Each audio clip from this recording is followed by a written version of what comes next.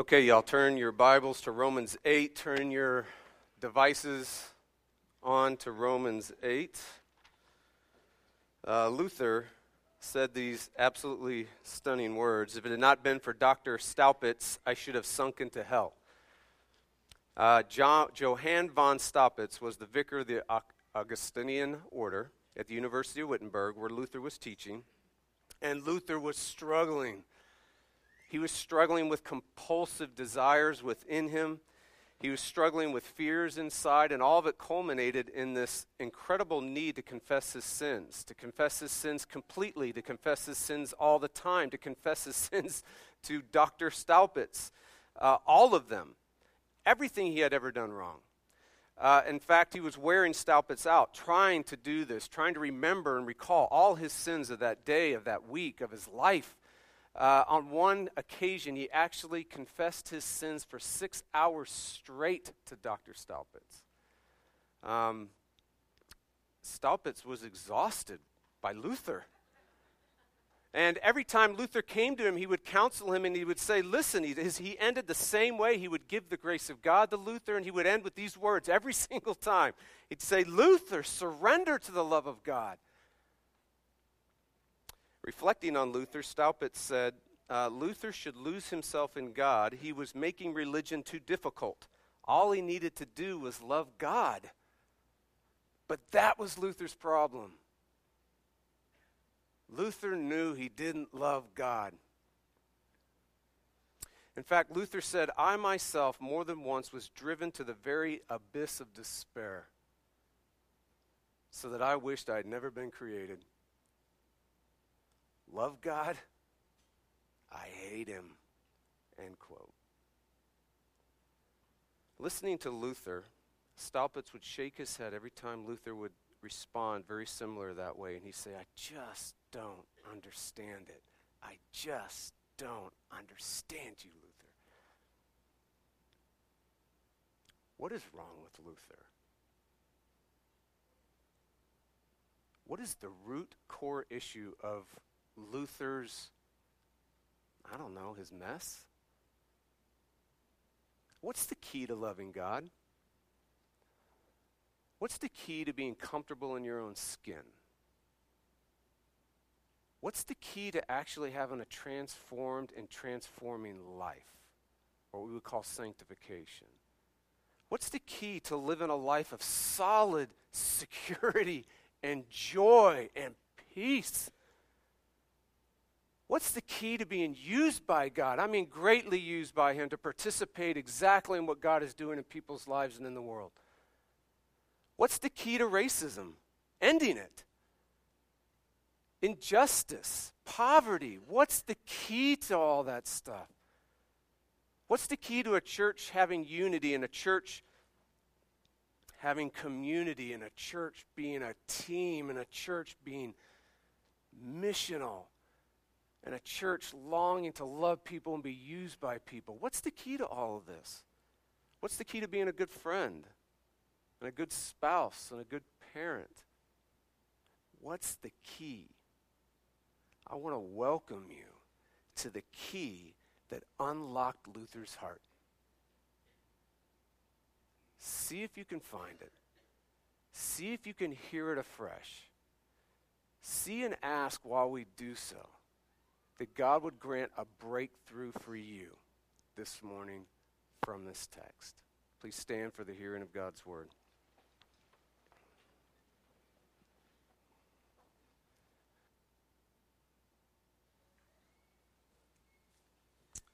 A reading from Romans 8, verses 14 through 17. For all who are led by the Spirit of God are sons of God. For you did not receive the spirit of slavery to fall back into fear, but you have received the spirit of adoption as sons, by whom we cry, Abba, Father. The Spirit himself bears witness with our spirit that we are children of God, and if children, then heirs, heirs of God and fellow heirs with Christ, provided we suffer with him, in order that we may also be glorified with him. This is the word of the Lord. Please be seated. Oh Lord, we thank you for your word, and we thank you for your Spirit, and we ask, Holy Spirit, that you would give and grant what you are portrayed and displayed to do in this text. Oh, would you bear witness? Oh, would you testify? Oh, would you work powerfully and deeply and convincingly and persuasively and personally in all our hearts this morning,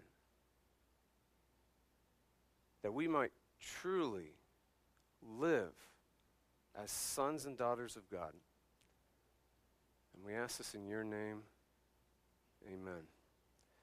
Okay, what was wrong with Luther? I mean, when you read Luther, anytime you read Luther, we're usually reading the later Luther. But even the later Luther struggled with this Luther his whole life. What is wrong with Luther? Why the compulsive confession of sin? Why the trauma of flaws and failures in his life? Why the driving inner anxiety? Why the debilitating insecurity?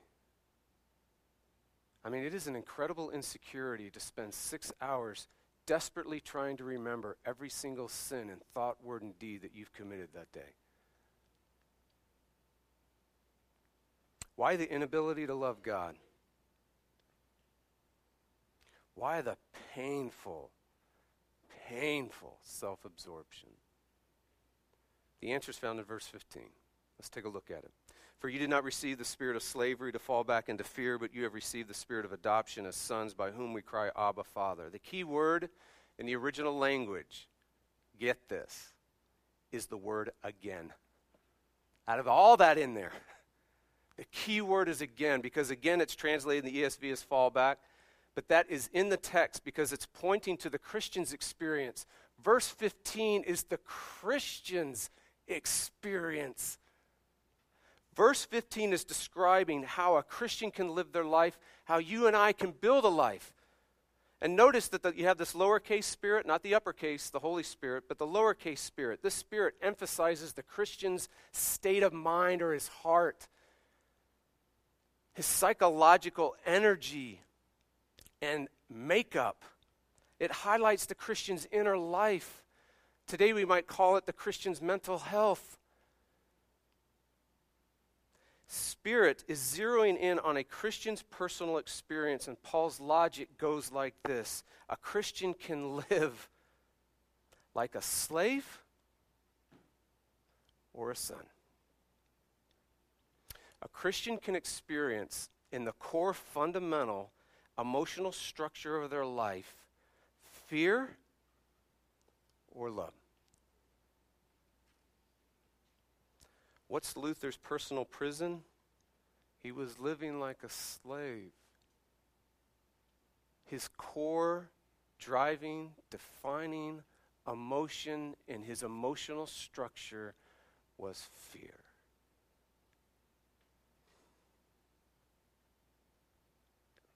And that you just can't help but wonder, like, well, what about you and me? What about you and me? What's your core emotional structure? How do you live? Like a slave or like a son? So I thought hard about that, and I'm like, well, how do you know if you do? I mean, how would you know? I mean, unless anxieties kind of bubble into the surface of your life, you know. But most of us, many of us, have other ways that are not as easily identifiable to whether we're a slave or a son. So I thought I'd try to think of some tests. So here's test. Here's test number 1. It's a quick test. So identify where you're exhausted. Where are you exhausted in life? Wherever you are exhausted in life, that's where you live like a slave, not a son. That's where your core emotional structure is fear, not love. Here's another test. Do you confess your sin regularly to God and others? but not like Luther. Do you confess your sin regularly to God and others with the wind and the support and the power of relief and rejoicing behind it? In other words, when you confess, the winds of relief are blowing your confession. The winds of rejoicing are empowering your confession. Because here's the deal. Infrequent confession points to the prison of performance. We don't confess because our performance is so important to us that it is incredibly difficult to confess our sins. So if it's infrequent, there's a sign. But if it's traumatic, it points to fear. If it's so traumatic for you to confess that you're wrong and confess that you've blown it and confess to someone that you've done something to and confess to God, if it's traumatic, if it's pulling teeth, you're a fearful person. This is getting really uncomfortable, isn't it? Another test. Here's another test. If you have a need to please and a need to perform and a need to perfect and a need to control, that's the way slaves live. Here's another test. Our prayers. If our prayers are long on petition but short on praise and communion with God, intimacy with God, that's another sign. Because slaves are always asking for things. But slaves do not find comfort in God himself. And comfort in God himself erupts in praise. Comfort in God himself is a real deep intimacy. Do you know that you are living like a slave when you compare yourself with other people? Compare gifts and talents and abilities, confess blessings, confess sufferings. You compare those, you rank them, because slaves are always measuring. They live by measurements. Slaves have this inner logic within them, and it comes from here. This inner logic goes like this: if I'm good enough, I'll be loved. And then here's that deep core emotional structure of fear inside. But I'm not. I'm not good enough. I'm not enough. For you did not receive the spirit of slavery to fall back into fear, but you have received the spirit of adoption as sons, by whom we cry, Abba, Father. Sons live differently. Adoption changes everything. It changes your experience. It changes your inner emotional structure. It changes your mental health. It changes you. And that's what this passage is after. It's after you at the core of your being. It's after you at your deep emotional structure. It's after you. You. So you live as a son. So let's look at what's going on. Notice Paul's sonship logic here in verse 15. When you became a Christian, you did not receive the psychological state of a slave again. That's his argument. He's saying, listen, in other words, your inner life, your inner dynamics, the heart and the mind, the way a person lives and works on the inside, that person, someone without the Holy Spirit, in that area is always a slave. And his argument is, you didn't receive that kind of a spirit when you became a Christian. You received the spirit of adoption as a son. Now, this is absolutely breathtaking for me. The verb tense of received, I want you to find, if you got a Bible, just underline receive if you have a pen or a pencil, because that's a key word. It's aorist tense, and I know that just extremely impacts you, but it does me, because this is what it means. It means a completed action. You have received. Complete, done, finished, over, a new, defining, epic inner life change. Spirit, lowercase. Heart and mind renovation. You've received it. And it came in the package of the Spirit, capital S, of adoption. The Christian has received an inner, epic life change. Permanently, definitively, finally, it's over. A change so great that you've gone from a slave to a son, not only in your status, which we usually get, not only in your legal position, but in your state, in your condition, in your psychological makeup. It's been permanently changed from that of a slave to that of a son. That's the place of a Christian. She's gone from an emotional structure of fear the Christian has to an emotional structure of love. Permanently, definitively, exhaustively. It's over, it's done, it's been received. This changes everything. Do you see how this changes everything? This means, Christian, you are not a slave. You're not a slave in status. You're not a slave in your legal position. But you're also not a slave in your spirit. You're also not a slave in your inner dynamics, in your personal makeup, in your mental health. This means even when you live like a slave, you're not. Even when you feel like a slave, you're not. You are a son. And this means that your slavery is self-imposed. It's not God-imposed. So when you have thoughts of slavery and feelings of fear, that is self-imposed. It's not God-imposed. Slave thoughts are lies.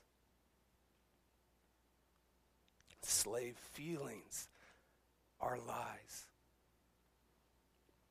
So shake off your self-imposed slavery. All right, this means the truth, the reality of being a son is that truth is immune to your feelings. And it's immune to your shortcomings. It's immune to your faults. It's immune to your sin. It's immune to your doubts. It's immune. You are a son. And so this means that God is greater than your heart. This means that being a son or daughter is greater than your heart and your feelings. It means that this truth, this grace of God, what God has done here is absolutely greater than what you think or feel and experience. That God has changed everything. So shake off your self-imposed slavery, because slavery thoughts aren't real. Slavery feelings aren't real. They come from your old self, the flesh, which we took a look at in Romans 6. So if you need a little reminder, go back to Romans 6. So adoption changes everything. What is adoption? Well, it was more common in Roman culture than Hebrew culture. Paul was a Roman citizen, so he understood it pretty well. And he's borrowing from that image here. He's not borrowing from the Hebrew image.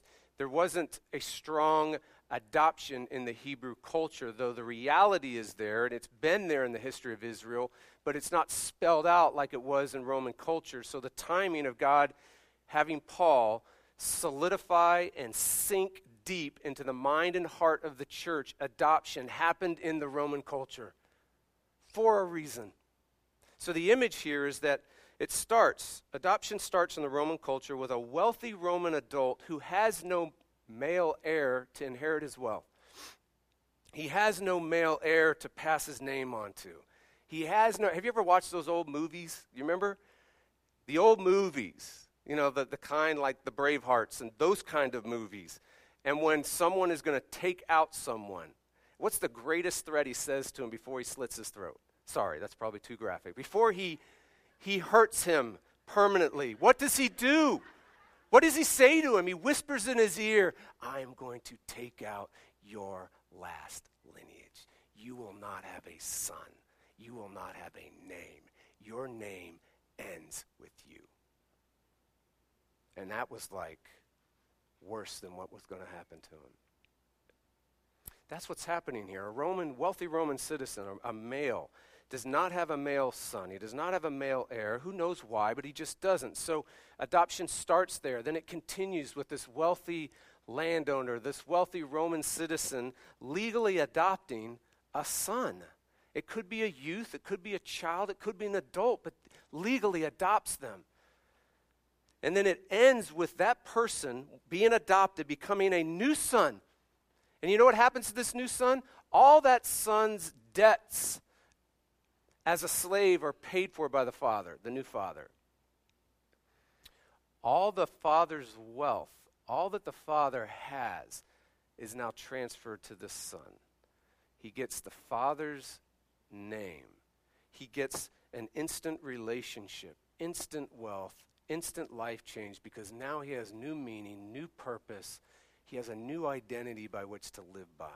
The slave has become a son, and the son has become in a bonded relationship with a father he never had, and now he does. And all the Father's wealth, and all the Father's riches, and all the Father's name, and all the Father's glory, and all the Father's honor, and all the Father's medals go to him.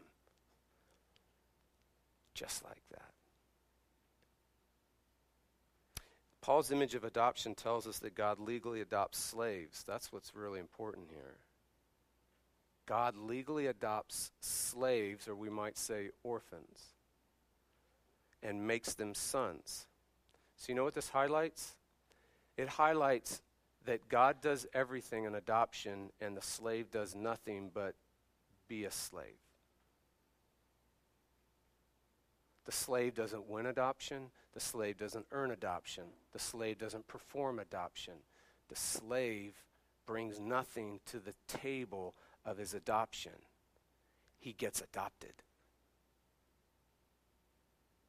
The Father does it all.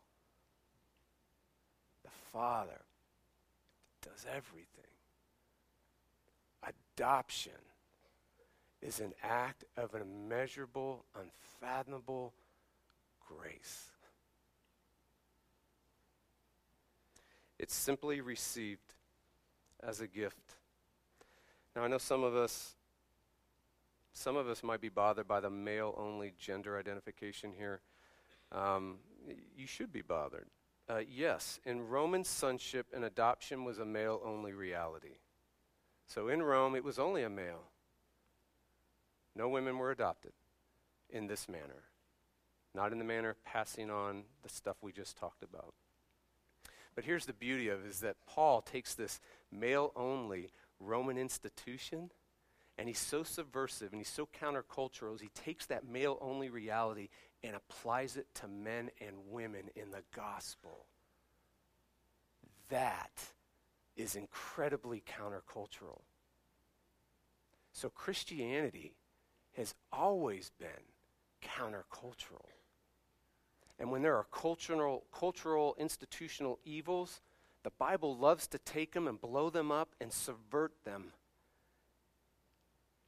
And that's what's happening here. So one Roman scholar says Christian women should not resent being called sons any more than Christian men should resent being called part of the bride of Christ. So adoption is a legal grace act of sonship. That's what it is. It's a legal grace act of sonship on the part of the Father. It is free to the sons and it is free to the daughters. It is free to you and me, but it costs the Father everything. So adoption is a legal act of grace, something that God does completely. It is free to the slave to become a son, but for the Father to do this transaction, for the Father to take a slave and make him a son, it cost him everything. It cost him his only son. His only son became a slave.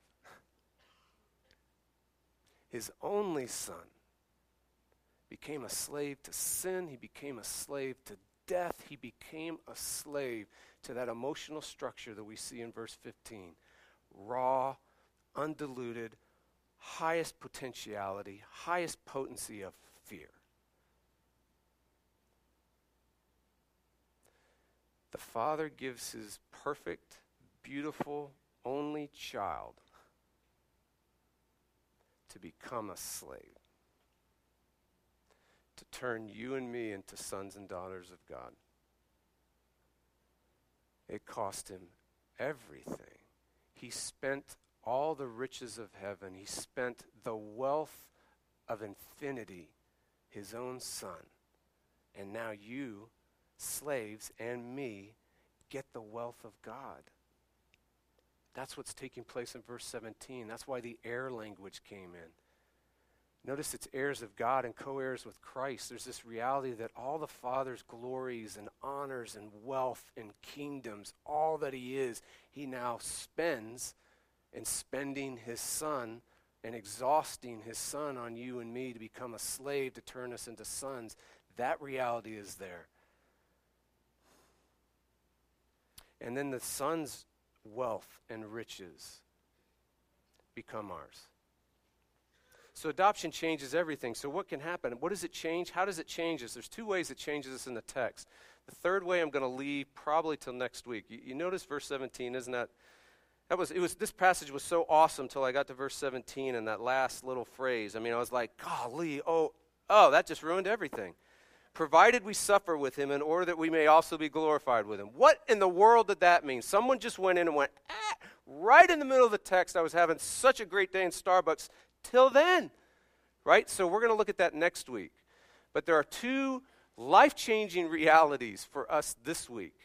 There is good explanations for this. So if your mind's going in places that aren't, we'll take care of that next week. Here's what happens. Adoption changes everything. Is you can now cry to God. Do you see that? What's happening in here? What is a son doing in here? What is a daughter of God doing? They're crying to God. What is that cry? It's a loud cry. So it's not a whisper, and it's not like a conversation or speaking. It's not even praying, though it includes it, certainly. What is it? You know, Martin Lloyd-Jones says it expresses deep emotion, he said. Remember, he's the one that spent 17 years in Romans. He says this is a very strong word. Paul chose it deliberately. He could have chosen other words to express communicating, encountering, communing with God, but he chose this one, cry. Deep, deep emotion. I mean, getting to the bottom of your emotional structure, getting to the core of your driving emotions is what this word is doing. It's touching there. Cry, chosen deliberately. He says, what then does it imply? Obviously, real knowledge of God. God is no longer to us a distant God. He's not merely a God in whom we believe intellectually, theologically, theoretically, doctrinally only. It is the spontaneity of the child who sees the Father and sees him for who he is and sees him with confidence, end quote. This is the cry of a confident child who gets a good idea of who God really is. And when he gets a good idea and begins to see God for who he is, he actually starts becoming and living like a son. And that's kind of the key, isn't it, to having your spirit changed? Is actually having the reality of who God really is and what he's really like. And specifically in this word called adoption and what he does there, having that kind of be pushed and moved and blown into your mind, into your heart in such a way that it elicits a deep, deep emotional cry. God wants you to know him deeply with confidence, not fear. This is the kind of relationship he established with you. He wants you to know him and experience him, his nearness. He wants you to know him and experience him as your father. So this is the cry. This is what the cry means. But adoption changes everything, so you can now cry, certainly, but what do you cry here in the text? And that's Abba, Father. This is an Aramaic word.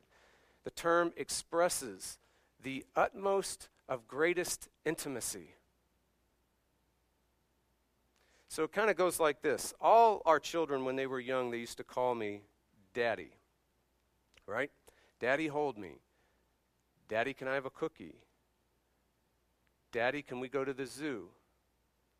Daddy, can we have that lion?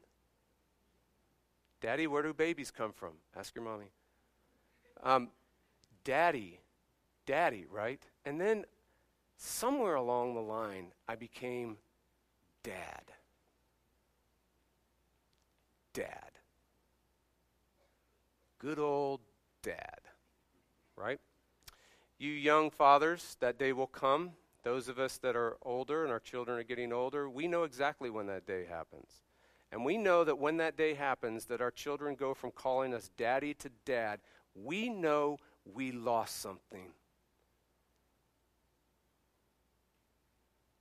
we know we lost intimacy with our children. Innocent, unadulterated, pure trust. Daddy. The world is a place in which we are constantly losing intimacy. Adoption is a world where you're always gaining it. Always gaining it. Adoption is a world where God loves you to life again. He literally loves you to life again. Because not only is he giving you the spirit of adoption, he now sends it in verse 16. Sends it to our weak, slavish, fearful hearts and bears witness to you and me that you're loved, and he loves you to life again.